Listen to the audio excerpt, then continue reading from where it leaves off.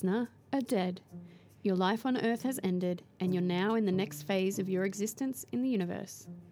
Now there's a good place, there's a bad place, and then there's Australia. Welcome to Everything is Bonza, a fair dinkum weekly look at the good place. We're your architects, Wendy and Amy. Hello. Sorry. That was very unexpected. And this week, we visit Season 4, Episode 3, Chillaxing. Wendy, what happened in this episode? In Episode 3, reassured that all his choices on Earth and in the good place are good, Chidi is enjoying the afterlife a little too much and is dropping the ball when it comes to helping Brent and Simone. The Soul Squad realise the problem is that Chidi isn't being tortured, so tasked with helping Jianyu, Chidi is horrified when Jason admits to him that he isn't a monk and doesn't belong in the good place. Burn. Chidi's stomachache returns. Meanwhile, Tahani tries to win John over by pampering him like Victoria Beckham at the Posh Wash. But John is resistant to change his attitude, believing the lifestyle of luxury is more valuable than a good life. While Jason does an excellent job of challenging Chidi's personal ethics, Eleanor pushes the envelope ethically by taking delight in Chidi's pain. Tahani has a breakthrough with John, empathising with his loneliness. Eleanor has a moment of revelation and agrees to back off Chidi. With all four souls back on track, a mysterious hooded figure makes their way to the good place. Dun, dun, dun. Who do you think it is? Oh, I want to say it's someone like Sean, or it's one of the demons who wants to not necessarily infiltrate, but become better. I think it's Doug Fawcett. Oh, you reckon? I was looking at like his figure, and he looked like an older man and sort of hunched over a little bit. Does that mean he? But how? I don't know, but that's as far as I didn't think much further than that. I mean, maybe he died and then went to the bad place because the system is messed up, and then somehow he escaped, and he was like, "Are you kidding me? I did all these good things on Earth. I can't belong in the bad place," and somehow escaped. Interesting theory. Okay.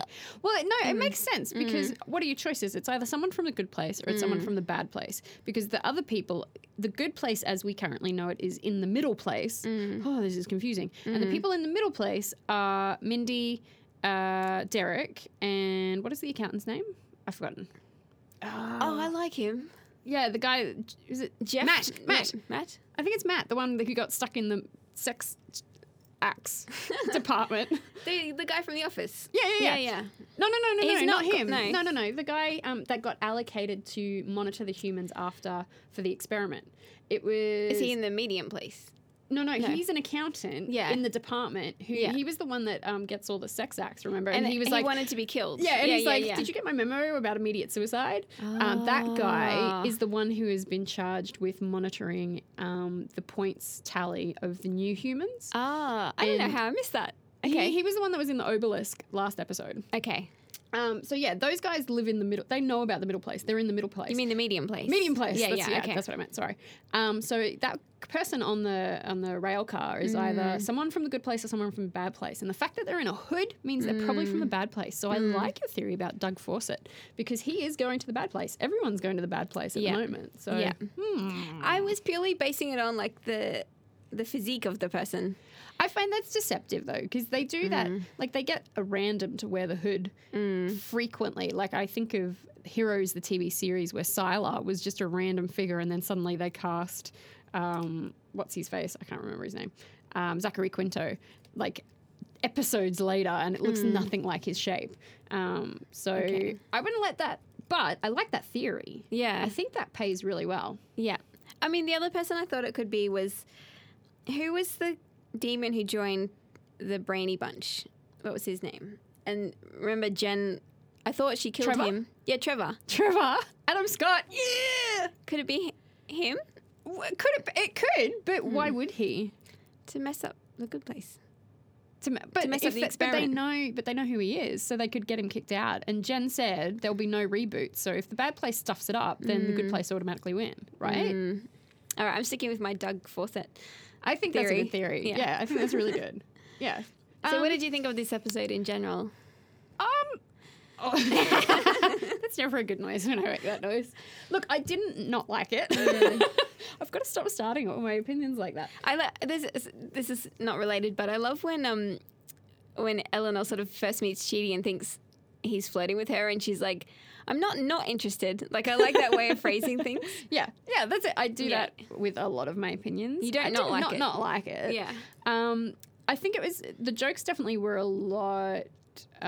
There weren't as many, and I think this is symptomatic of particularly Eleanor struggling. The jokes aren't quite as peppy when she's struggling, but I really liked it in the terms of Tahani and Jason's growth. I think their characterization really and their character arc was really evident in this episode, and their growth was just really nice to compare them to like season 1 to now, and it was like, oh yeah, you guys have actually changed, and that's really cool. But it definitely Janet lacked her spark as well, and I think there just wasn't that pep.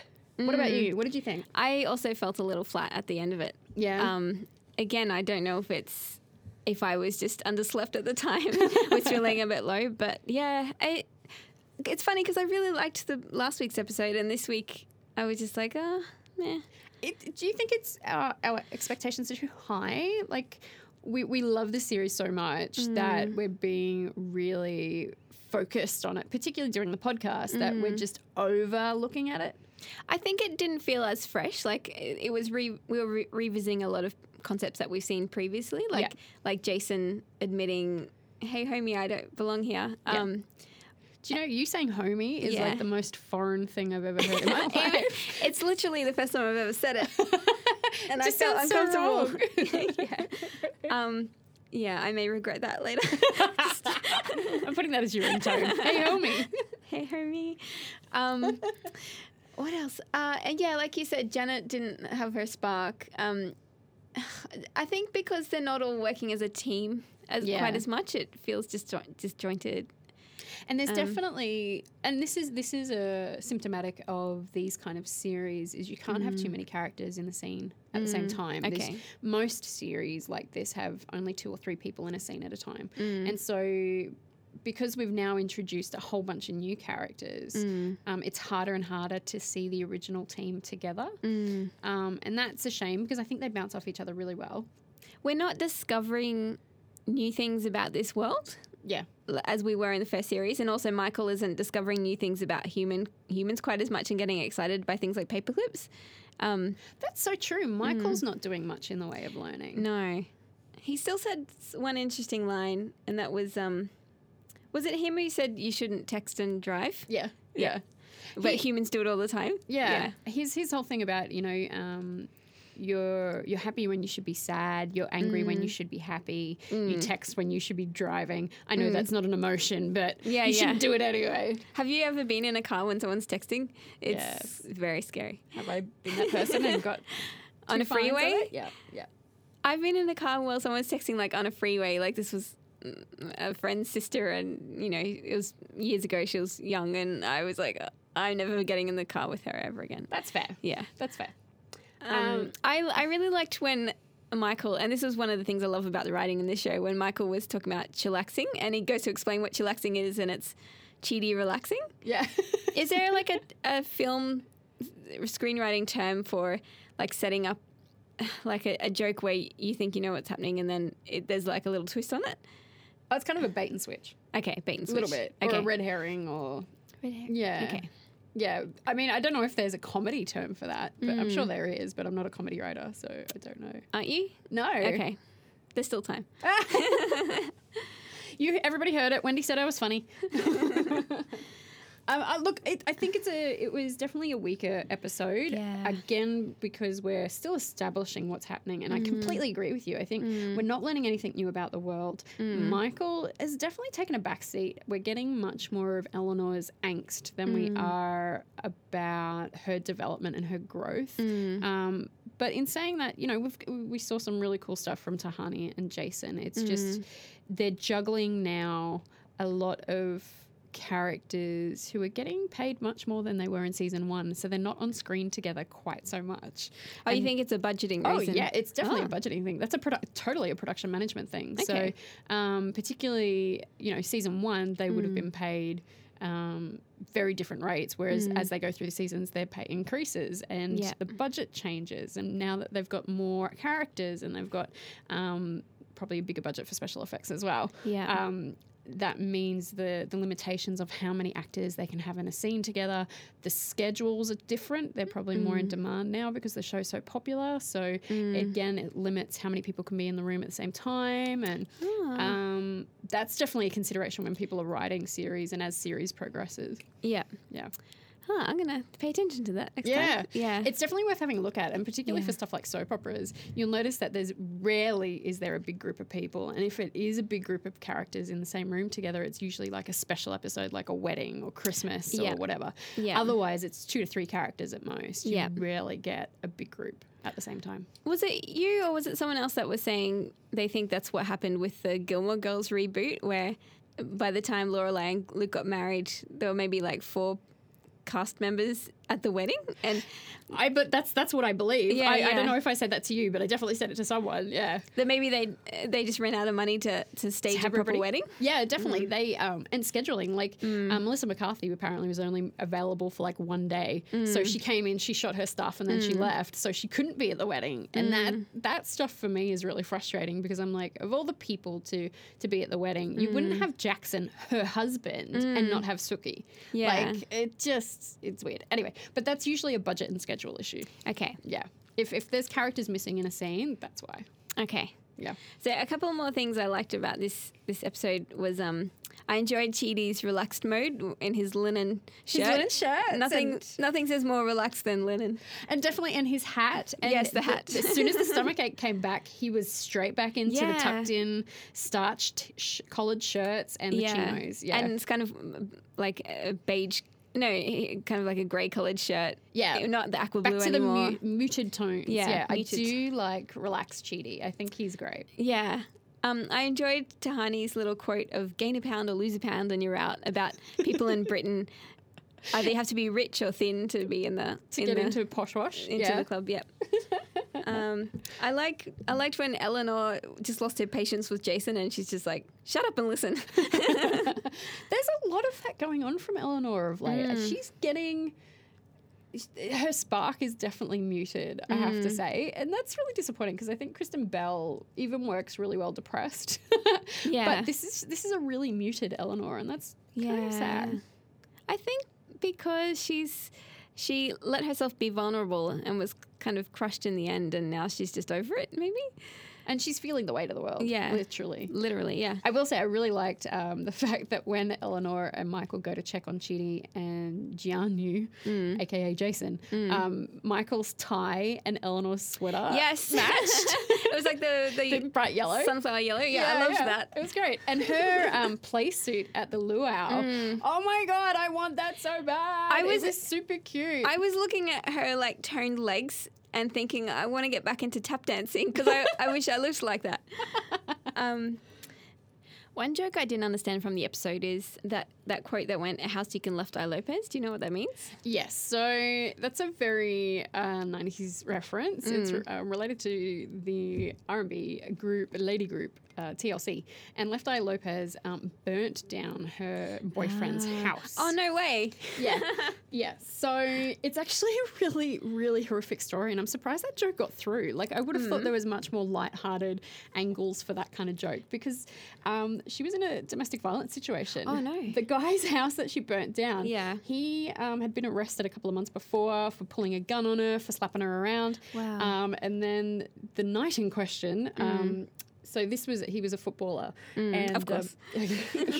And she, apparently, they were both very drunk, and he came home and he found her there, and she got really pissed at him because he bought a pair of sneakers and didn't get her any. And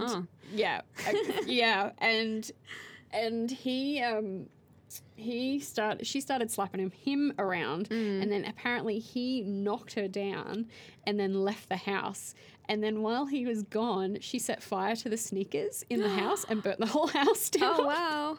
So it's actually horrifying. Yeah. But at the same time, she burnt the sneakers in the bathtub and set fire to the whole house. Ah. So that's the joke. Okay. And that's why I'm like, Oh, that's a bit of a... It still feels a little bit too soon because Left Eye Lopez is no longer with us. Yeah, she passed away not so long ago, right? Oh, a little while ago. Okay. Yeah, quite a while ago. But yeah, it's not a great joke. Okay. But yeah, that's what it relates to. Yeah. The other joke I didn't get was the mention of Timothy Chalamet. I had to look up who that is. Oh yeah. So he's a very pale actor. He's very pale. That's all I can say about it. He's young. adorable. Yeah. He's okay. young, but he is paler than I am, and that's saying something. I am translucent. Anyway, like you could have picked any actor who was white as white could be, and it would have flown. Yeah, okay. And one last thing is that I've never seen Crossroads. What? I know. I keep meaning to see that film. I love that was their touch point. I have to say, there was a lot of late 90s, early 2000s references in this episode that I don't think quite sat well because they're not... Like pop culture from that era, I think you have to have been immersed in it to get a lot of these jokes, to remember them. They're not widely known. Like Left Eye Lopez is a really specific joke about a really specific group that if you didn't follow, you wouldn't know who that was, for example. Yeah. I knew who she was. Like I've heard Waterfalls in my time, but I didn't know the story. Like following the story. Yeah. And even Crossroads, like I feel like Crossroads is a big one. Both of them are really big in the States, and this is where I think often American comedy misses the mark in Australia because sometimes we may not immediately get it. Like Crossroads had a very limited run in Australia. I can remember seeing it and it did not last very long. Not a good film? Britney Spears is not the greatest actress. She tried. Yeah. She tried so hard. Yeah. And it's actually got a really amazing cast. It's got Taryn Manning. It's got Zoe Saldana. It's got Samantha out of Sex and the City. What is her name? Kim Cattrall. Kim Cattrall. Yes, you're correct. Is that right? Yeah. Okay. And I can remember the guy being really hot as well. But like early 2000s hot. Yeah. And so it's actually a really interesting movie. Yeah. And it should be great. It should be great. But it's just not. It also gave us the banger I'm Not a Girl, Not Yet a Woman. So, I remember that song. Yeah. I remember her pants in the video. It was the time of not just hipsters, but even further down. And like V pants? Yes. Oh my, she's like sitting on a rock and I'm like, those pants are very low. Yeah. So they're the ones that like barely covered your pubic bone. Like, yeah. You got to have good abs to wear them. Oh my God, yes. And Britney did have phenomenal abs. Oh, yeah. Yeah. Let's be fair. Credit where credit is due. Yeah. Phenomenal. Oh, I can't even say. Phenomenal abs. Thank you. Phenomenal abs, terrible acting chops. Anywho, moving on. Yeah. Let's move on. Let's move on. Tahani Watch. Tahani Watch. Yes. So Tahani Watch it's about the blurring line between Tahani Al-Jamil and Jamila Jamil. And this week, since our last episode, Tahani was honoured for her activism at the Girl Hero Awards along with Cara Delevingne. Is that how you say her name? You mean Jamila was honoured at the Girl Hero Awards? Oh, sorry. Jamila was honoured for her activism at the Girl Hero Awards along with Cara Delevingne and Kate Hudson. Cool. She was featured on Forbes.com with the headline, Icon of Impact, Jamila Jamil is the modern activist we need. And she will soon be hosting a new TV game show called The Misery Index, which attempts to determine the ranking of hilarious and miserable real-life events. And I must say that the content of the show sounds a little trashy and not Tahani-like at all, but the idea of Tahani hosting a TV show in general... Sorry, of Jamila hosting a TV show in general is very Tahani-like. So yes, it is. And ranking actions is very The Good Place. Yes. Yeah, I definitely think it's kind of on brand, yeah. Yeah. What I will say, though, is she did get in some strife this week for putting a disclaimer, Jamila, for putting a disclaimer on her Twitter about... pylons.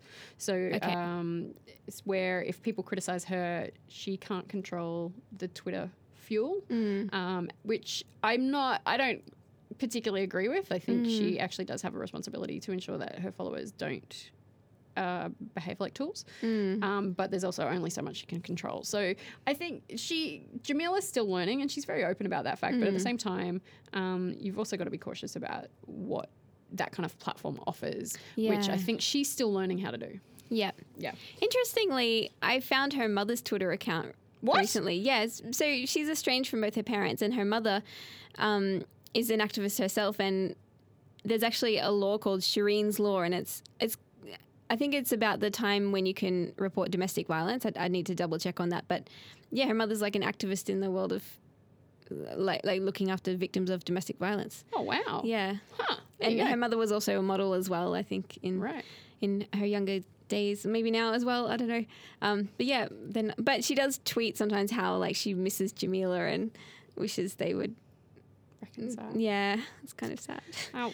Oh. So my Tahani watch this week. Tahani mentioned that, Janet mentioned that there are 8 Game of Thrones characters based on Tahani.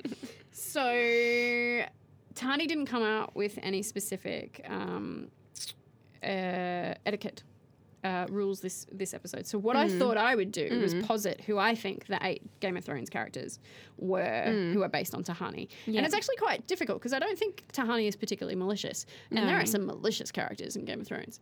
I've heard. Yeah. So you haven't seen Game of Thrones at all? No. Okay. So I haven't seen all of it. I've only seen up to like season 5 and I haven't read the book. So I'm very nervous on that front. But do you know basically how it ends? Yes, because I've read all of the Wikipedia. Except I don't know how the last book ends because he hasn't written it yet. Okay. 8 characters in Game of Thrones that I think are based on Tahani Al-Jamil from Game of Thrones. Okay. Number 1, Cersei, obviously. I think that's a go-to. Cersei is a powerful woman who likes wine and likes status and will do anything in her power to keep it and control power. Okay. Daenerys. There's a bit of an innocent waif thing going on with Daenerys at the beginning, which Tahani also has. But also subtly, Daenerys has the kind of moves up through the ranks and cultivates power by being very strategic, which Tahani also does. Also good hair between them both. Great hair. Great hair. Excellent hair. Tumbling, was it cascading down their shoulders? Luxurious, luscious locks, yes. I would also posit that either, and I'm not sure which, Loras Tyrell or Marjorie Tyrell. Okay. So Loras is a knight of the Tyrell family. He's known, I believe, as the Knight of the Flower. Don't quote me on that. It's been a while since I have reviewed my Game of Thrones information. Okay.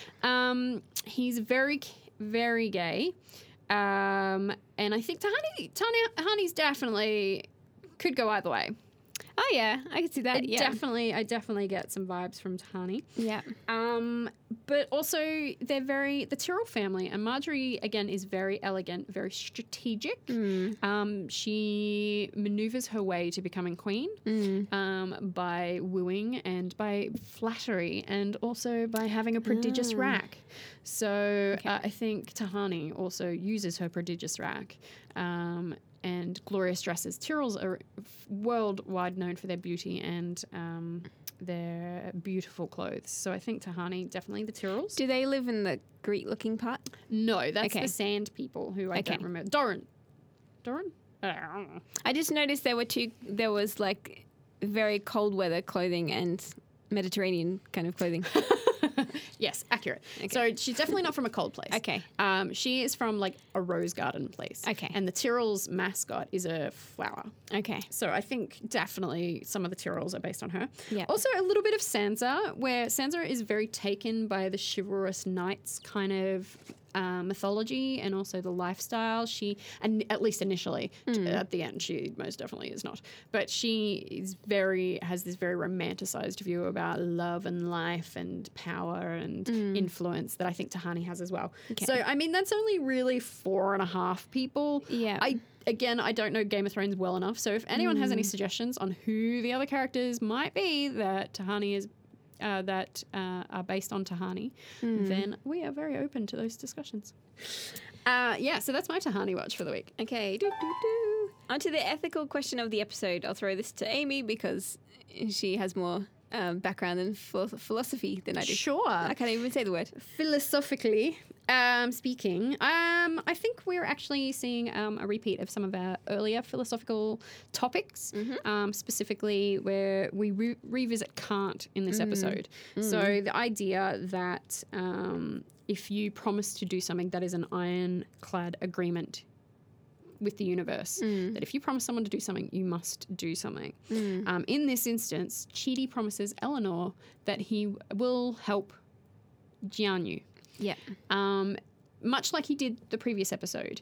So again, we're seeing some repetition in terms of the ethical questions that we're visiting. And I don't think this season's going to be quite so caught up in that central ethical question that it was in seasons 1 and 2. But that's because we've kind of had our lessons and now it's time for us to demonstrate that we understand them.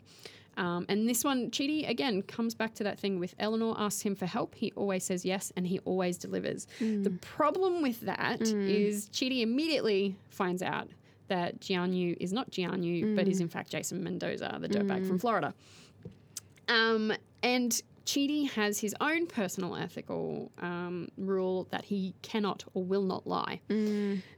So this is where his stomachache is prodigious because now he's made an ironclad promise to help Jianyu learn about ethics. And Jason, Jason immediately elicits a promise out of Chidi that he will not tell anyone and he will help him keep his secret. So we come back to that again, very Kantian concept of we must keep our promises. But also, again, when Eleanor asks Chidi for help, he says yes. And this is another central aspect from season 1 and 2 where Michael says, you know, the biggest challenge I had is that Chidi never turned you down. He always offered to help you. Yeah. He always helped you. So I don't think we'd have a central ethical question so much as a central ethical issue of, you know, how do we keep our promises in the face of challenging circumstances again, which is what we had last week. In this instance, Chidi doesn't want to lie. And when he's offered an opportunity to tell the truth and to come clean, he actually remarkably finds a way to kind of alleviate the issue by saying the motorcycle's the problem, not Jason. He doesn't reveal Jason's secret, which is good, but he alleviates the central cause of one of his concerns, which is the motorcycle will give them away. Yeah.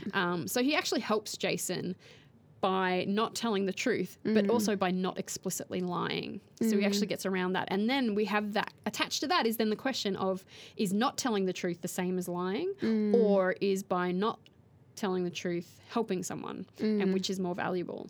So we've got so many things kind of wrapped up together when it comes to particularly that idea of Chidi keeping a secret, that it's not one issue, it's multiple issues kind of feeding into each other and challenging us to kind of find that answer as well. You know, how can we be better and how can we support other people while also maintaining our principles and our morals?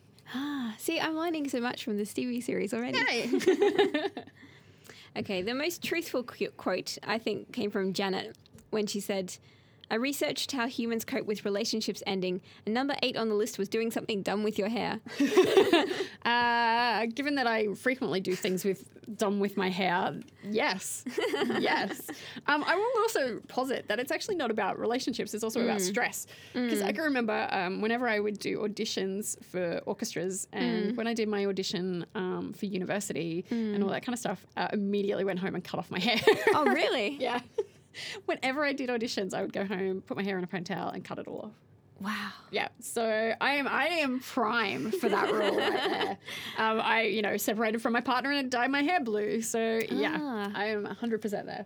I tend to do things like, in times of stress, just eat muffins or just eat anything really.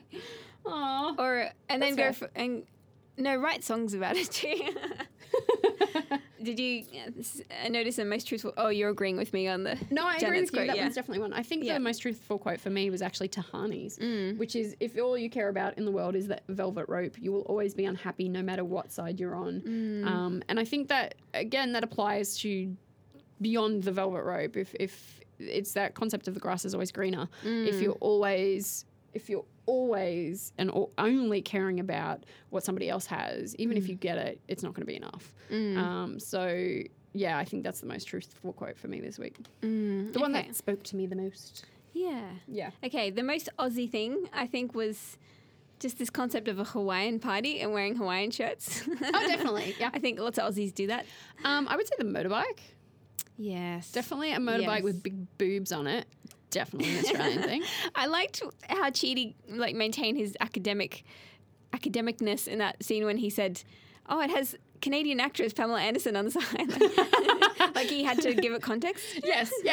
I am a big fan of motorbikes and Canadian actress Pamela Anderson. And then he scoots it out of the party. Yeah. That was great. Yeah. Yeah. Motorbikes are very Aussie, I guess. They are. I mean, it's again, it's hard. We didn't have Simone in this episode, so there's nothing inherently tied to Australia. Yeah. This episode, but hopefully we'll see her again. I really missed her. I really want to see these new Simone, Brent, John, and Chidi operating in the same space because we've yet to see them together. I really want to see that happen.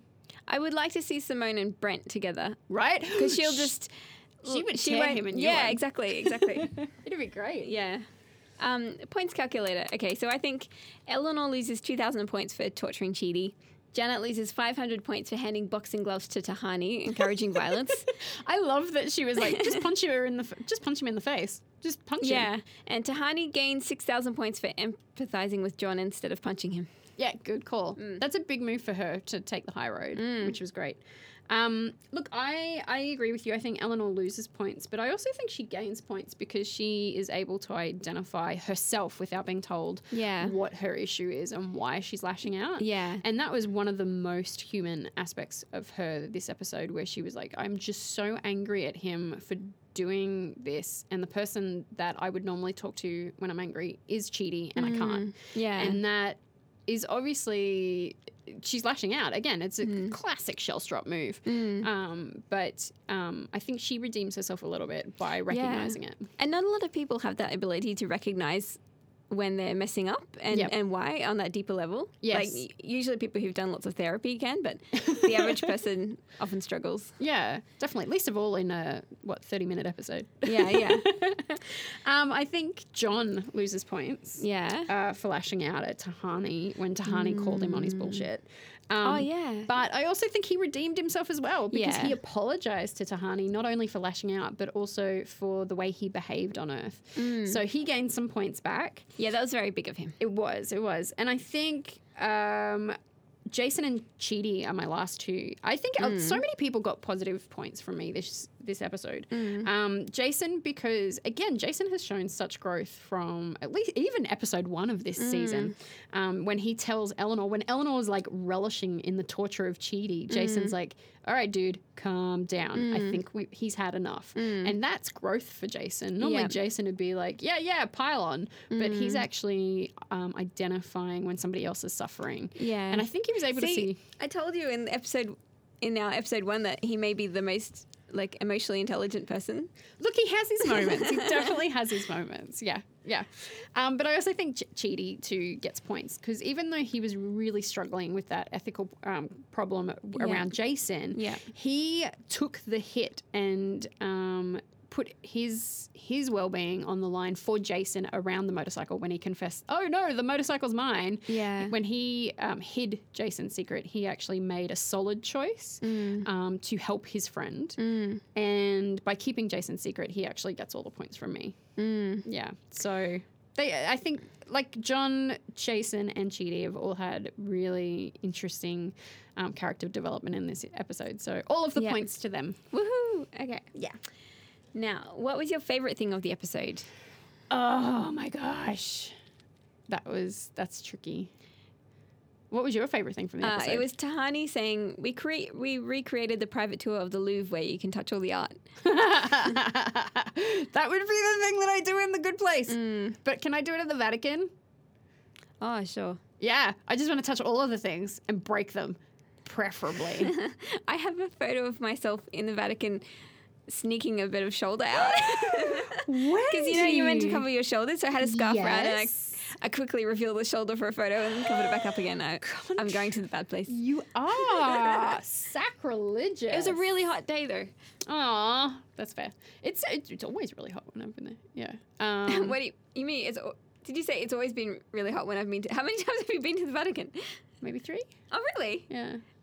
Are you Catholic? No. No. I was raised Catholic, but the first time I went, it was the first time I'd gone overseas by myself to Europe. And so I did a Kentucky tour and we went to the Vatican. I did Top Deck tour. Oh, nice. Yeah, nice. And then the other 2 times were when when I was living overseas, people had come to visit me and they hadn't been to the Vatican. So we went to the Vatican. Okay. Yeah. I guess if you're living in Europe, the Vatican isn't that far away. No, that's it. Like, I think it was like a 30-euro flight or something ridiculous. Okay. From where I was. My favorite thing of the episode was actually Jason and the peanut butter jar. Oh, yeah. And I mean, it was just so simple. Like, Michael and Eleanor realized that the way that Chidi is able to have that urgency of needing to help Brent, Simone, and John. God, I keep forgetting John. His urgency to change and to grow and to develop actually comes from his torture and being put under pressure. If he no longer feels the burden of choice, he's never going to be aware that of his own failings. And so they ask Jason to help them. And Jason assumes, they're like, we really need your help, bud. And he's like, sure, give me the jar. And they're like, what the hell? And he's like, I'll open the jar. So obviously up until this point, the only use he's ever been is to be opening jars for people, which I think is really kind of sweet. But then he accidentally makes the greatest metaphor of all time when Michael's like, no, we need you for something else. We need you to help torture Chidi. And he's like, all right, give me the jar. And Michael goes, was that a really insightful metaphor where you indicated that the jar is the task and you opening the jar was completing the task? Yeah. And Jason's like, yes. And it was just that thing where he becomes completely aware, self-aware again, that he has no idea that he becomes self-aware that he missed the point again and that he actually has no idea what they're asking him to do. But he's like, I want them to think well of me, so I'm just going to agree with them. Yeah. And so I really think that's a very Janet thing to do, actually. It is a very Janet thing to do. That's true. Yeah, so that was my favourite moment. I did like that Michael gives him the benefit of the doubt. Like, he doesn't just shut him down. He says... He gives him an exit. Yeah. He gives him a save, actually. That's more appropriate. Yeah. Yeah, it was kind of sweet.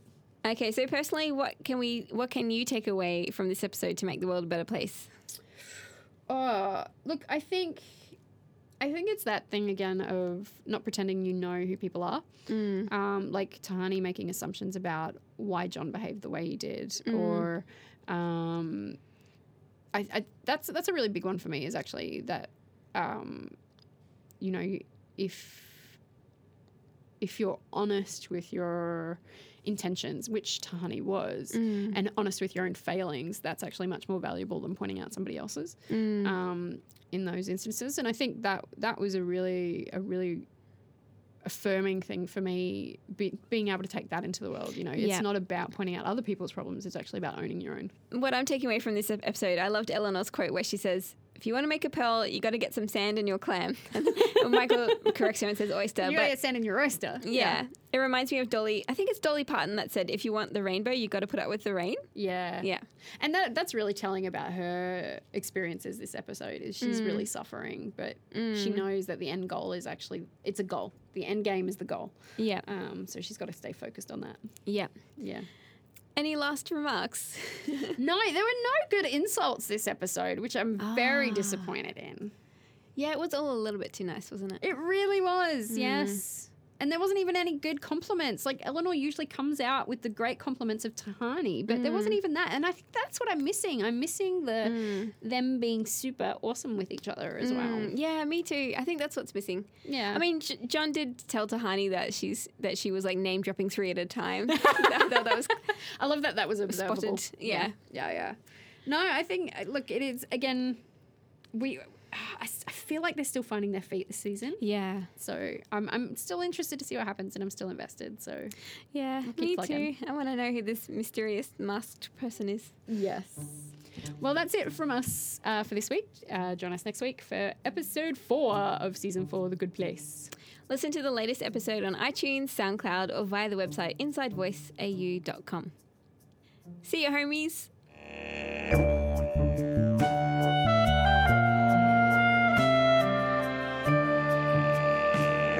This has been an Inside Voice project.